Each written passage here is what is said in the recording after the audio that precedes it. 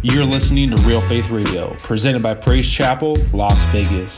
This is where real faith meets real change. Be sure to subscribe to us on iTunes, SoundCloud, and Google Play Music to get instant notifications when new episodes are available to download or stream. You can also check out our website, praisechapellasvegas.com, to check out some more information about us and see what's going on this month on our events calendar.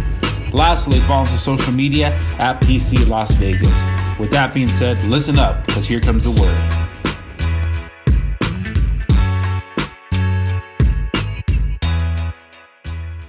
So we so appreciate that. Thank you, Pastor Art and Maria, amen, for having us. Amen. It's a blessing. And so let's just pray. Let's go before the Lord while you're already standing. I want you to close your eyes with me. I always tell people to do this so you can give God your undivided attention. And I want you to lift your hands right now as a sign of surrenderance. Father, in the name of your Son, Jesus Christ, Almighty God. Father, we humble ourselves before you this morning, God, and we want to say thank you, Lord, for just another opportunity to come together in your house and to worship you. God, we sense your presence in this place, God, and as our brother declared, God, where the Spirit of the Lord is, there is freedom. And so we declare that there is freedom in this place, God. And I pray that, God, as your word goes forth today, that, Lord, it would not be something that just imparts head knowledge, God, but that there's an impartation takes place from revelation knowledge. I pray over everyone the spirit of wisdom and revelation, the knowledge of you, God. Let the eyes of everyone's understanding be enlightened, and give everyone ears to hear what your Spirit is saying to them personally. And Lord, I confess my uttermost dependency upon you. For I know that, Lord, apart from you I can do nothing, but through you I can do all things. And so I receive the wisdom and the words to speak today. You know what needs to be said and what doesn't need to be said. And so I pray that I would be Spirit-led in everything I'm to speak. And I thank you, Holy Spirit, that I don't have to worry about what I'll say in this hour, because you will give me the words to say. And the Bible says faith comes by hearing, and hearing by the word of God. And today, God, as I minister on grace, God, I pray, God, that it would impart faith, God, Lord, to everyone. I pray that there would be a real understanding about grace today, God. Because when we get a real understanding of it, it will transform our lives. I pray that this church today would be transformed by grace. Paul talked about preaching the gospel of grace in Acts 20. And I pray that today, as the gospel of grace goes forth, that it would bring liberation to your people. In Jesus' name. Amen? You may be seated. Praise the Lord. God is good. Hallelujah. Now today I'm going to be doing a lot of teaching, amen, of God's word in the area of grace, amen. And I tell you, if you really get this message in your spirit, it will transform your life. I promise you it will. And so the title of this message today is, He Did It All for Us. Amen? Say that. He did it all for us. Tell your neighbor, He did it all for you. Now, to understand grace, listen to me. To understand grace, we need to first consider who we were without Christ. Okay? Now look on the screen here. You'll see they'll have a PowerPoint for a lot of this. And so to understand grace, we need to first consider who we are without Christ. Who we were without Christ. Let me say it that way. We were born in sin, and we were guilty of breaking God's holy law. We were enemies of God, deserving of death. We were unrighteous and without means of justifying ourselves. Spiritually, we were blind, unclean, and dead. Our souls were in peril of everlasting punishment. Grace is defined, go on the next one. Grace is defined this way: unmerited favor or unconditional love.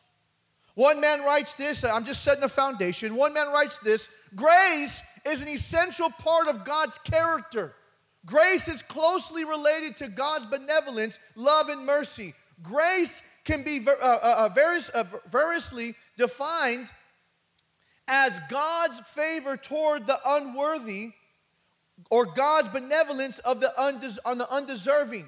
In His grace, God is willing, listen to me, God is willing to forgive us and bless us abundantly in spite of the fact that we don't deserve to be treated so well or dealt with so generously. See, grace, simply put, is getting a gift you don't deserve. Hello, somebody. Grace is you're getting a gift that you do not deserve. Amen. Well, and see, what we all need to understand is we don't deserve, amen, God's grace in any way. And we cannot earn it. If we could earn it, it would no longer be grace. Hello, somebody. If we could earn it, it would no longer be grace because, again, grace is getting a gift you don't deserve. Grace, listen to me, is completely unmerited. That means the gift and the act of God giving it to us has nothing to do with our merit. We got to get this in our spirit. See, the truth is this. What we deserve, listen to me, what we do deserve is His judgment. What we do deserve is His wrath. What we do deserve is hell. That's the truth. Hello, somebody. That's what we do deserve. Listen to me. We deserve the wrath of God. And the more you realize that, the more you will appreciate the grace that God has had upon your life. See, the more you understand that what you really deserve, you'll appreciate what you don't deserve. Oh, hello, somebody. Now, the subject of grace is one that is talked about a lot in the body of Christ, which it should be because we're saved by it. Hello. You know, Ephesians 2:8-9, look on the screen here. Ephesians 2:8-9. It says, "For by grace you have been saved through faith, and that not of yourself, it is what? The gift of God. Not of works, lest anyone should boast." I like how the New Living Translation says the last part of it. Salvation is not a reward for the good things we have done, so none of us can boast about it. One man writes this: "Those who believe this, that Jesus Christ, God's Son, died and paid for their sins, are saved by grace, God's undeserved gift to us. Hence, we are saved by grace through faith." The Bible says that we were dead in our sins, but made alive in Christ. Having thus made peace with God by accepting Jesus Christ our lives, we therefore have eternal life with God. Amen? Now, the Bible repeatedly calls grace a gift. Okay? Now, I like to teach with this PowerPoint and everything because it gives you guys a visual and you can read along, and so it sinks into your spirit. I want these truths to be branded in your spirit. So when they flash these PowerPoints up there, I want you to read it inside too. Now, the Bible repeatedly calls grace a gift. This is an important analogy because it teaches us some key things about grace. Number one, first, anyone who has ever received a gift understands that their gift is much different from a loan, which requires repayment or return by the recipient. The fact that grace is a gift, the fact that grace is a gift means that nothing is owed in return. You got to catch that. Number two, second, there is no cost to the person who receives a gift. If you have to pay for a gift, it's no longer a gift. A gift is free to the recipient, although it is not free to the giver who bears the expense. The gift of salvation costs us sinners nothing. But the price of such an extravagant gift came at a great cost for our Lord Jesus, who died in our place. So you're understanding this? Number three, once a gift has been given, ownership of the gift has been transferred, and it is now ours to keep. This is a permanence in a gift that does not exist with loans or advances. When a gift changes hands, the giver permanently relinquishes all rights to renege or take back the gift in future. God's grace is ours forever. Number 4. In the giving of the gift, the giver voluntarily forfeits something he owns, willingly losing what belongs to him so that the receptant will profit from it. The giver becomes poorer, so the receptant becomes richer. The generous and voluntary exchange from the giver to the receptant is visible in 2 Corinthians 2, 8, and 9. For you know the grace of our Lord Jesus Christ, that though he was rich, yet for your sake he became poor, that you, through his poverty, might become what? Rich. Are you getting this? See, if you get this in your spirit, it'll transform your life. Amen? Now, their teaching of grace, I hate to say this, it gets polluted. It gets polluted from 2 sides. Listen real quickly. Number one side of grace is grace. Okay? Because grace runs counter to the way the world works, it makes it hard for us to grasp it and really understand it and really believe it. It almost seems, amen, when you really study what the Bible teaches about grace, it almost seems too good to be true. What do I mean by this? Well, the world works on the merit system. If you do well in school, you get good grades and win awards. If you do well in sports, you make the team and get a lot of applause. In the business world, amen, exceptional performance earns promotion and raises versus sloppy performances will get you fired. In the spiritual realm, all the world religions except for biblical Christianity work on the merit system. You know, you think about this. Ask anyone on the streets, you know, their opinion of how a person gets to heaven. They'll say, you know, just be a good person. Do enough good deeds. And then you ask them, hey, are you going to heaven? Well, yeah, I'm not that bad. My good outweighs my bad. And they're basing their way to heaven based on their works. So, hear what I'm saying?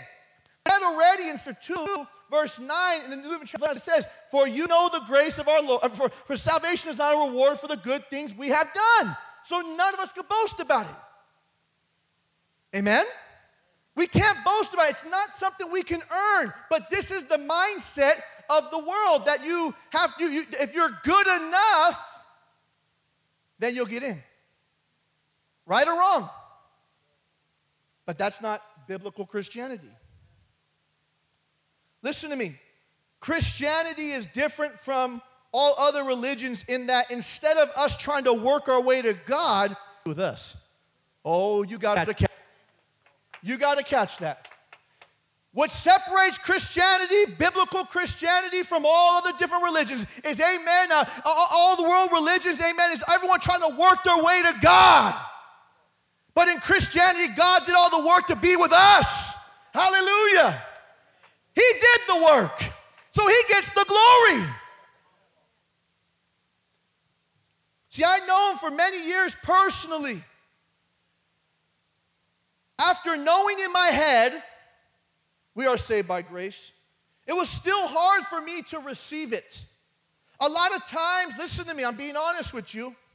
A lot of times I placed my security of my salvation in my works, not his.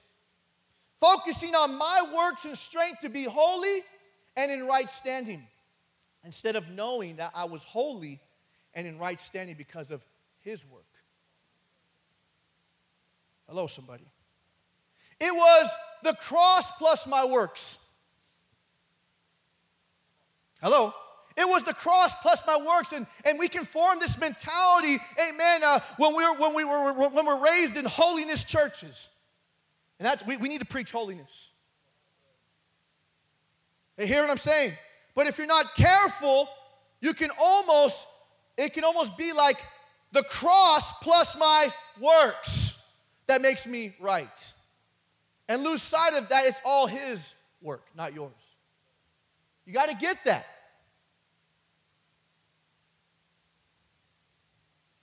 See, for me, it was the cross plus my works, but that was legalism.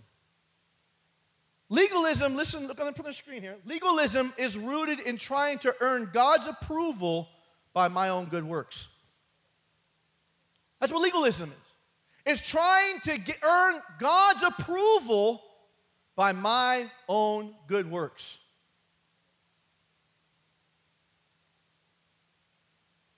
But my works will never make me good enough. It's his work that does. Listen to me, even on your best day, you're still going to fall short. I mean on your best day. Even on your best day, you're still going to fall short. So what does that mean? You're still in need of grace. Hear what I'm saying, friend? So that's one side of grace. It gets twisted where it's grace, yeah, I'll say by grace, but plus my works. And that's not right. But again, we all fall short. But that does not mean that I can live however I want to. Look at this powerful verse that Paul wrote in 2 Corinthians 6. Powerful. He said, we then, as workers together with him, also plead with you, watch this, not to receive the grace of God in vain. Wow. Don't receive the grace of God in vain. Look at the next slide right here, the next slide right here.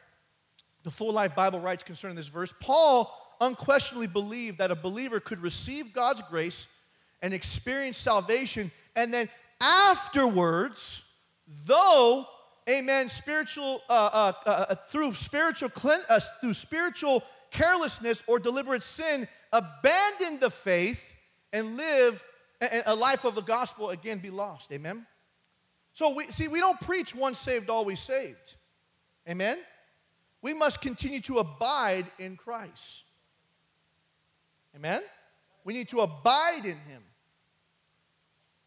So again, Paul unquestionably believed that a believer could receive God's grace and experience salvation, and afterwards, through spiritual carelessness or deliberate sin, abandon the faith and life of the gospel, and again, be lost. Now this leads us to the other distorted view of grace. Because of grace, you can live however you want. This is not true. Look what Jude verse 4 says. Look at this. For certain individuals whose condemnation, catch this verse. For certain individuals whose condemnation was written about long ago have secretly slipped in among you. So he's talking about in the church. They are ungodly people, watch this, what? Who pervert the what? Grace of our God into what? A license for immorality, and deny Jesus Christ, our only sovereign and Lord. So this is the other side of grace. You just live however the heck you want. But the grace of God, amen, as these verses even seen back then, has been slipped in a false teaching that come in that perverted the truth of the gospel, that perverted the truth of the faith, and, amen, and people looked at it as a license. And unfortunately, that happened in the church. An balanced grace message. See, the teaching of grace can be dangerously perverted by false teachers and by carnal people who believe that because they have been saved by grace, they may live as they please. But Paul warns against, in 2, it says, what's on in sin? Sinning means we are those who have died, and how can we live any longer in it? See, the truth is, because of what's being taught by so many today, many professing Christians wrongly think that God's grace means that he gives out free passes that allow us to sin without consequences for our disobedience. That's not Scripture. We call that greasy grace, sloppy agape. Amen? Amen? Now that was my intro, praise the Lord. It really was, to get to our text. See, I have to go to such depths to even break down things because there's such a distorted idea of grace. Now, our text today corrects both of these views, and our text today will be found in Titus chapter 2, verse 11 through 14. For the grace of God that brings salvation has appeared to all men, teaching us that denying ungodliness and worldly lust, we should live soberly, righteously, and godly in this present age, looking for the blessed hope and a glorious appearing of our Lord, of our great God and Savior, Jesus Christ, who gave himself for us that he might redeem us from every lawless deed and purify himself his own special people, zealous for good works. Speaking these things, exhort and rebuke with all authority, let no one despise you. Now, the first thing I want to look at from this text is that God's grace brings salvation to all people. As verse 11 in our text says, Titus 2:11 says, for the grace of God that brings salvation has appeared to all men. Because we can't save ourselves, God's grace had to bring salvation to us. Because we couldn't save ourselves, let me say it again, grace had to bring salvation to us. This salvation has appeared to us through the life, death, and the resurrection of Jesus Christ. This salvation is for all who will receive it. Because there is a universal need, God provided a universal remedy for all who believe. That means no one is beyond the reach of God's grace. No one. Now, this unfortunately doesn't mean that all people will be saved. We all know the reality is that some will reject Christ. There's a real heaven and there's a real hell. So unfortunately, some people will reject this amazing grace and end up in hell. But the good news is, of God's grace, he desires all to be saved. He desires all to be saved. How can I say that? Because the Bible says that. Look what 1 Timothy 2, 3 through 6 says. Look on the screen there. 1 Timothy 2, 3 through 6. It says this, for this is good and acceptable in the sight of God our Savior, who desires all men to be saved and to come to the knowledge of the truth. Listen to me. God desires all to be saved and come to the knowledge of the truth. But the only way all people can come to the knowledge of the truth is if we, the church, preach the gospel. How shall they hear without what? A preacher. Faith comes by what? Hearing. Hearing by the word of God. So God needs you to preach the gospel to them. So who desires all men to be saved and come to the knowledge of the truth? For there is one God and one mediator between God and men, the man Christ Jesus, who gave himself a ransom for all to be testified in due time. Listen to me. No sinner is beyond the grace of God. Listen, he died for all sin. Oh, hello, somebody. He didn't say, yeah, we died, but not that one. That one's too off the hook. Amen. You too wild. You too sinful. You too much. No, he for all. That means that all can be forgiven. That sin that you feel like you can never be forgiven from hell. He paid for your freedom. He paid for your forgiveness. Watch this. The Bible gives us the Apostle Paul, who called himself the chief of sinners. He used to, put Christians to, he would have them arrested, have them put to death. He would try, in his own words, he said he tried to do everything he could to destroy the church of God. That was his passion, to destroy the church. That's why he was public enemy number one. And think about this. If anyone deserved to be swallowed up, if anyone deserved to have a lightning bolt thrown at him, amen, it would have been him. But what do we know happened? Amen. On the road of Damascus, amen, on his way to persecute the church, Jesus appeared to him to not destroy him, but to save him. Amen. And look what Paul writes, because he experienced and he tasted the grace of God. He experienced the mercy of God. Look what he wrote in 1 Timothy 1, 13 through 15. Although I was formerly a blasphemer, a persecutor, an insolent man, but I obtained mercy. Mercy is you're not getting what you do deserve. He deserved death. He deserved judgment. But he realized he obtained mercy. He didn't get what he deserved. Because I did it ignorantly in unbelief. And the grace, oh, that word, I'm going to tell you, I want that word to come so alive to you. That every time you read it now, it's just going to just bam in your spirit. Every time you read it, grace, whoa. And the grace of our Lord was exceedingly abundant with faith and love which are in Christ Jesus. Watch this, verse 15. This is a faithful saying. And he's saying this from the depths of his being. And worthy of all acceptance, that Christ Jesus came into the world to save sinners, of whom I am chief. He said, man. He's saying that with conviction, man. Can you say amen? See, if the chief of sinners found grace and mercy, so can you. The biggest hindrance that keeps people from experiencing God's grace and salvation is self-righteousness. A person who thinks, amen, they don't need salvation. See, a person won't think they need salvation unless they know they're first lost. This is why we have to preach the full gospel. A person needs to know they're lost before they can be found. A person needs to know they're lost before they can appreciate what Jesus has done for them.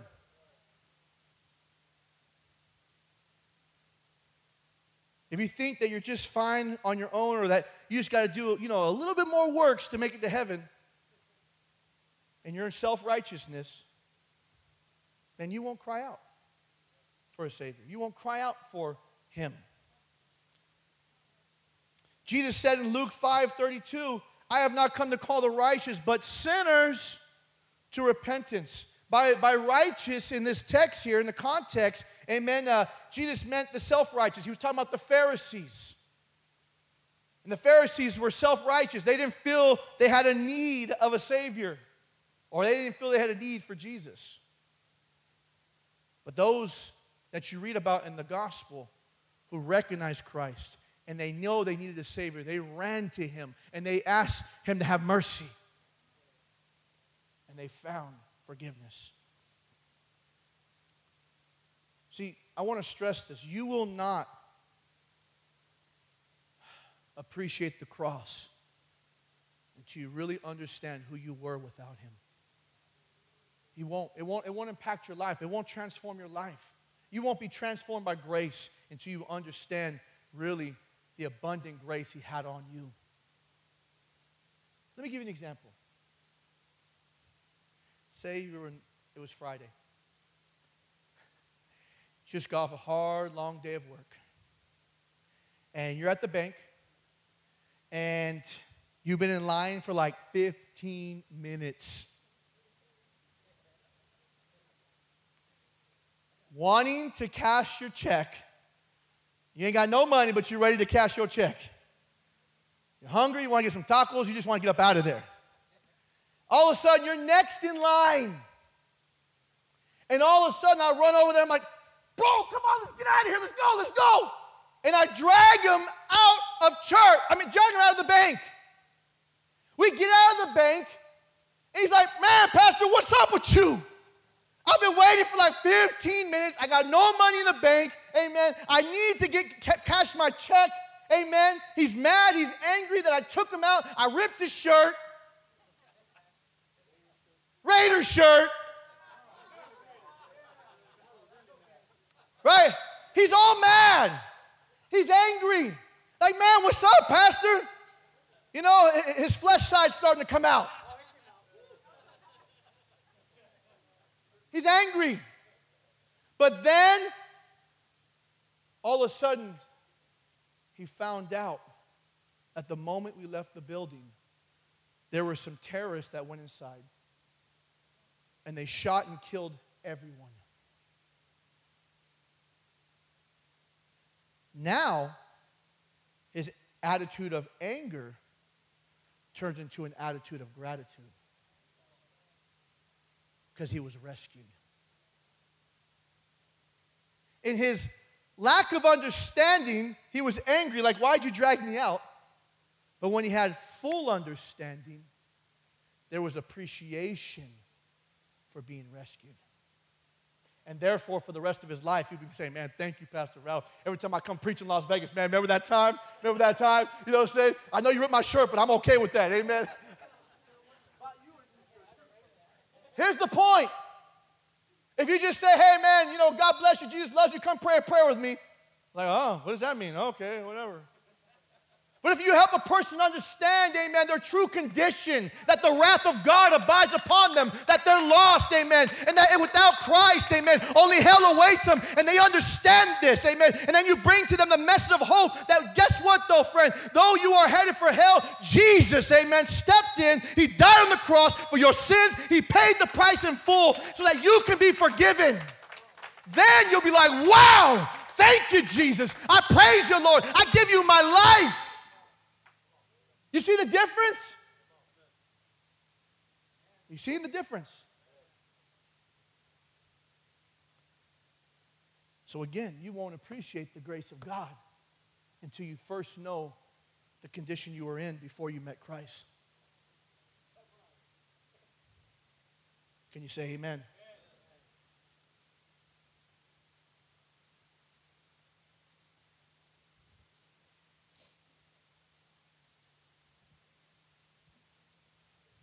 See, before you can appreciate God's grace, you need to know that you were justly under the wrath and condemnation, headed straight from hell, headed straight to hell.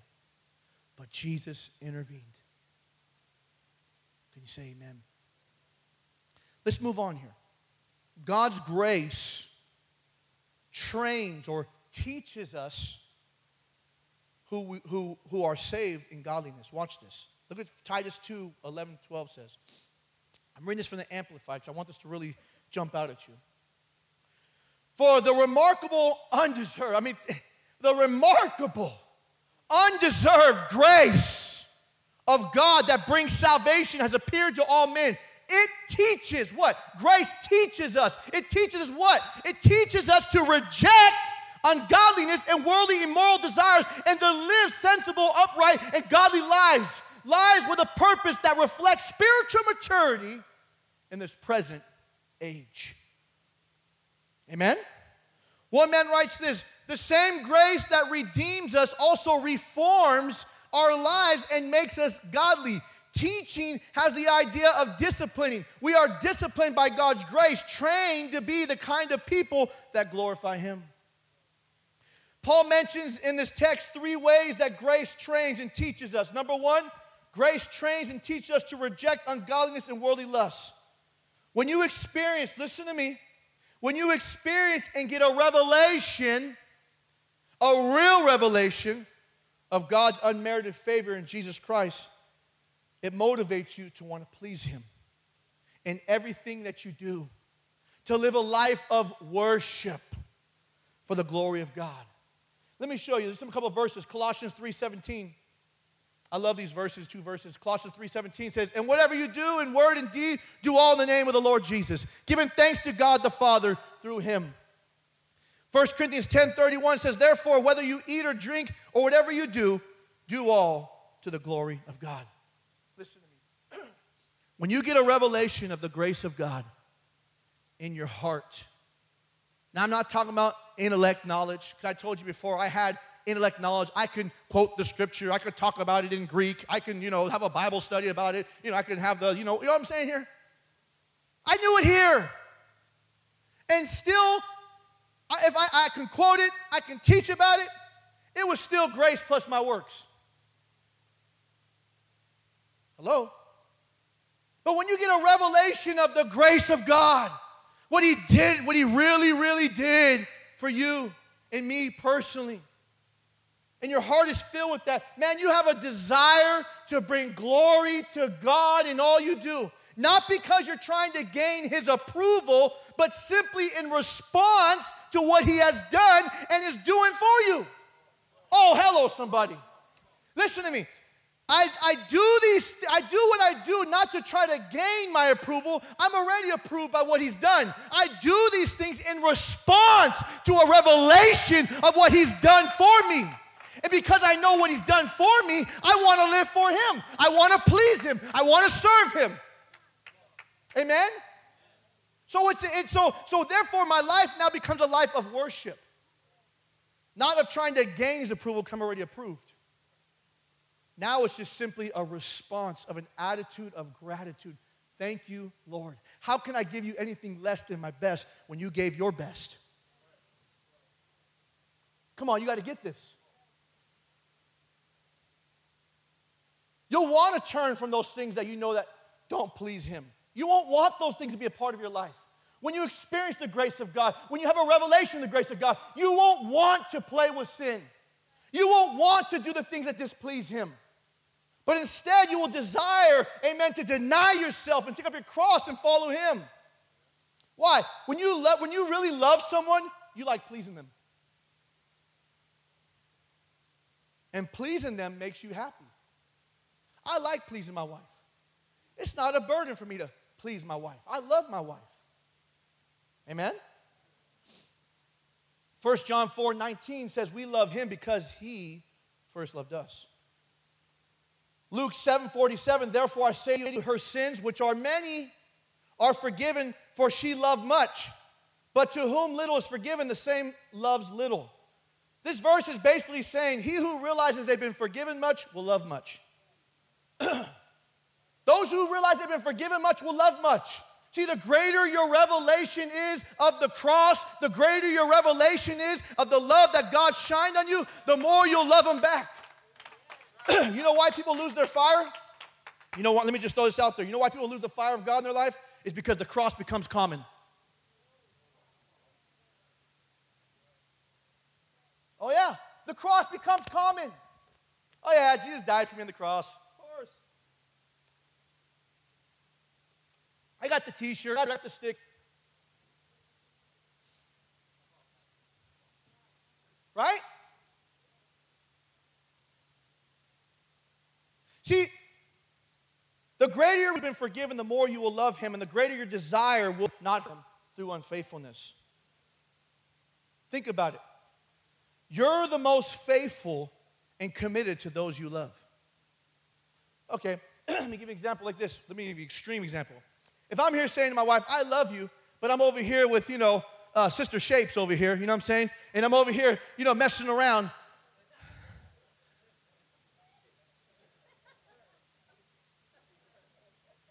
Right? I love you, but I'm over here committing adultery. I love you, but I'm over here committing adultery. I love you, I'm over here committing adultery. I love you. Those are just words. Those are just words. And too many times we're saying, I love you, Jesus, but we're committing adultery with the world. I love you, Jesus, but we're sleeping with the devil.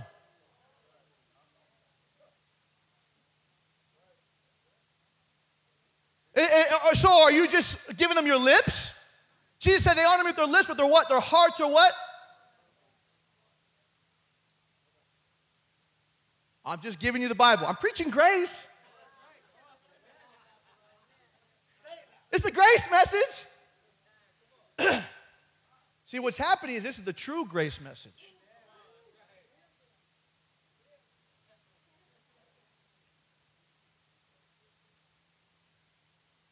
That's why Jesus said, if you love me, look what he says in John 14:15. If you really love me, you will keep and obey my commandments.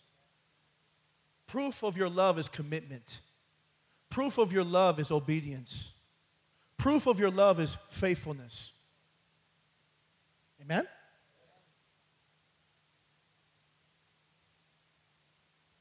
The reality is, people love self more than they love God. They love God, but they love self more. How can I say it? Well, when it comes down to it, I really want to do it or do I want to obey God? I really want to do it. All right, I'll move on. I'll move on.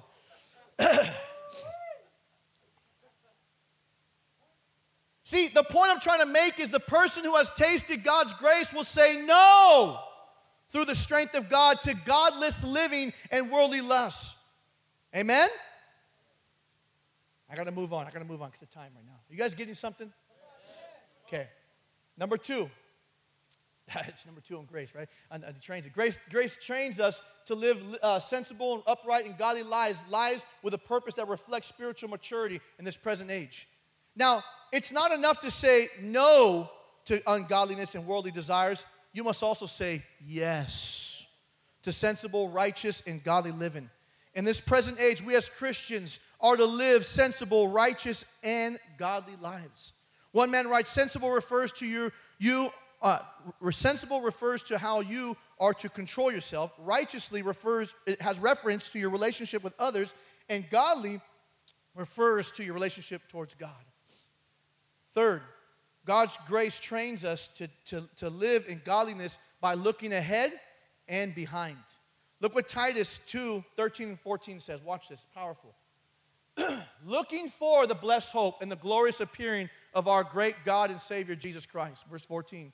Who gave himself for us, that he might redeem us from every lawless deed and purify himself his own special people, zealous for good works. Amen? So the forward look is to the second coming of Christ. Amen? And the backward look is toward the cross and its implications in our lives. God's grace instructs us to look, in verse 13, for the blessed hope and the glorious appearing of our great God and Savior, Jesus Christ. Listen to me. Christ's first appearing was in grace, bringing salvation. During his first coming, his glory was mostly veiled. But his second coming will be in glory, bringing salvation to his people, but terrifying judgment to those who have not believed in him. His second coming is a blessed hope for those who know him, because they then will fully experience all the blessings of his salvation. Listen to me, this is powerful. If your focus is set on the hope of Christ's return, you will purify your life from every evil thing. Watch this. Look at 1 John 3. Watch this. 1 John 3, 2 and 3. Beloved, now we are children of God, and it has not yet been revealed what we shall be, but we know that when he is revealed, we should be like him, for we shall see him as he is. He's talking about his coming. Now watch this. Look what happens when you look forward to his coming. And everyone who has this hope in him, what? Purifies himself, just as he is pure. Jesus is coming, church. And if you really believe that, it will affect the way you live. If you really believe Jesus is coming, it'll affect the way you live. Let me say it like this. If you knew Jesus was coming tomorrow at 5 p.m., 5 p.m., how would that affect the way you live today? If you knew, Jesus is coming at 5 o'clock tomorrow, at 5 p.m. tomorrow, what are some of the things you're going to cut out of your life today? Who are you going to forgive? Who are you going to, go out and preach to? How is it going to change your life? How is it going to affect the way you live? Are you living that way? Or are you living, yeah, he's coming, but don't really believe it? If you read 2 Peter, man, it talks about they're mocking. Where's the coming of the Lord? The Bible talks about in the last days there'll be scoffers. Where's this coming? Where's this coming? Where's this coming? But then verse 9 tells us that he's not slack concerning his promise, talking about the promise of his coming, but his long-suffering towards us, not willing that any should perish, but that all should come to repentance. The reason he ain't come back yet is because he wants more souls saved. But the Bible tells us to live alert. The Bible says he's coming like a thief in the night. He's coming at an hour you don't expect, so you should always live, amen, with an expectancy of his coming. And live that way. Live ready. Live prepared. You need to live prepared. I have so much more to teach, but I'm going to start bringing it down. There's so much more.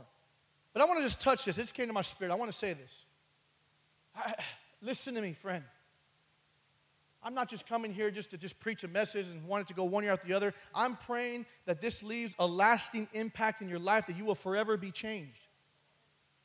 And so listen to me. If we knew Jesus would come back tomorrow, it would change how we live, wouldn't it? I want you to think about, what would you change if you knew he was come back tomorrow? What would be some things you change? Let me throw this out there. Let me just put some more things in real perspective. Listen to me. If you died when you were 80 years old, let's just say you lived till you're 80. That's a pretty good life, right? 80 years old. I want you to think about right now how many more years that is until you die. Okay? Just think about it. So let's just say if you're 20, that means within 60 years, you're going to stand before the Lord. If you're 50, you have 30 more years to stand before the Lord.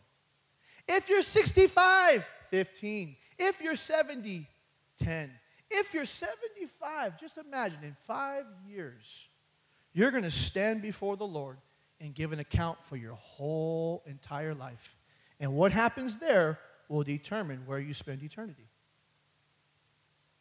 Now think about this. Think about this. So, but what if he comes before that?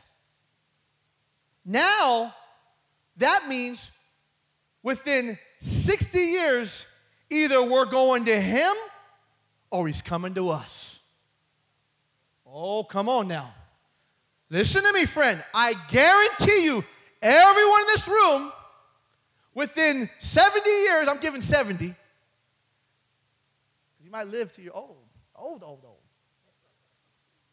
But listen to me. Within 70 years or less, you're either going to him or he's coming to you. Are you ready?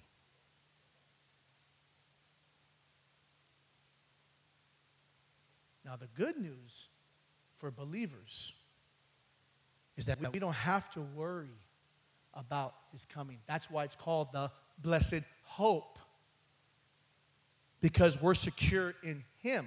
The believer's judgment, so there's two different judgments. Is it okay if I go a couple minutes, Pastor?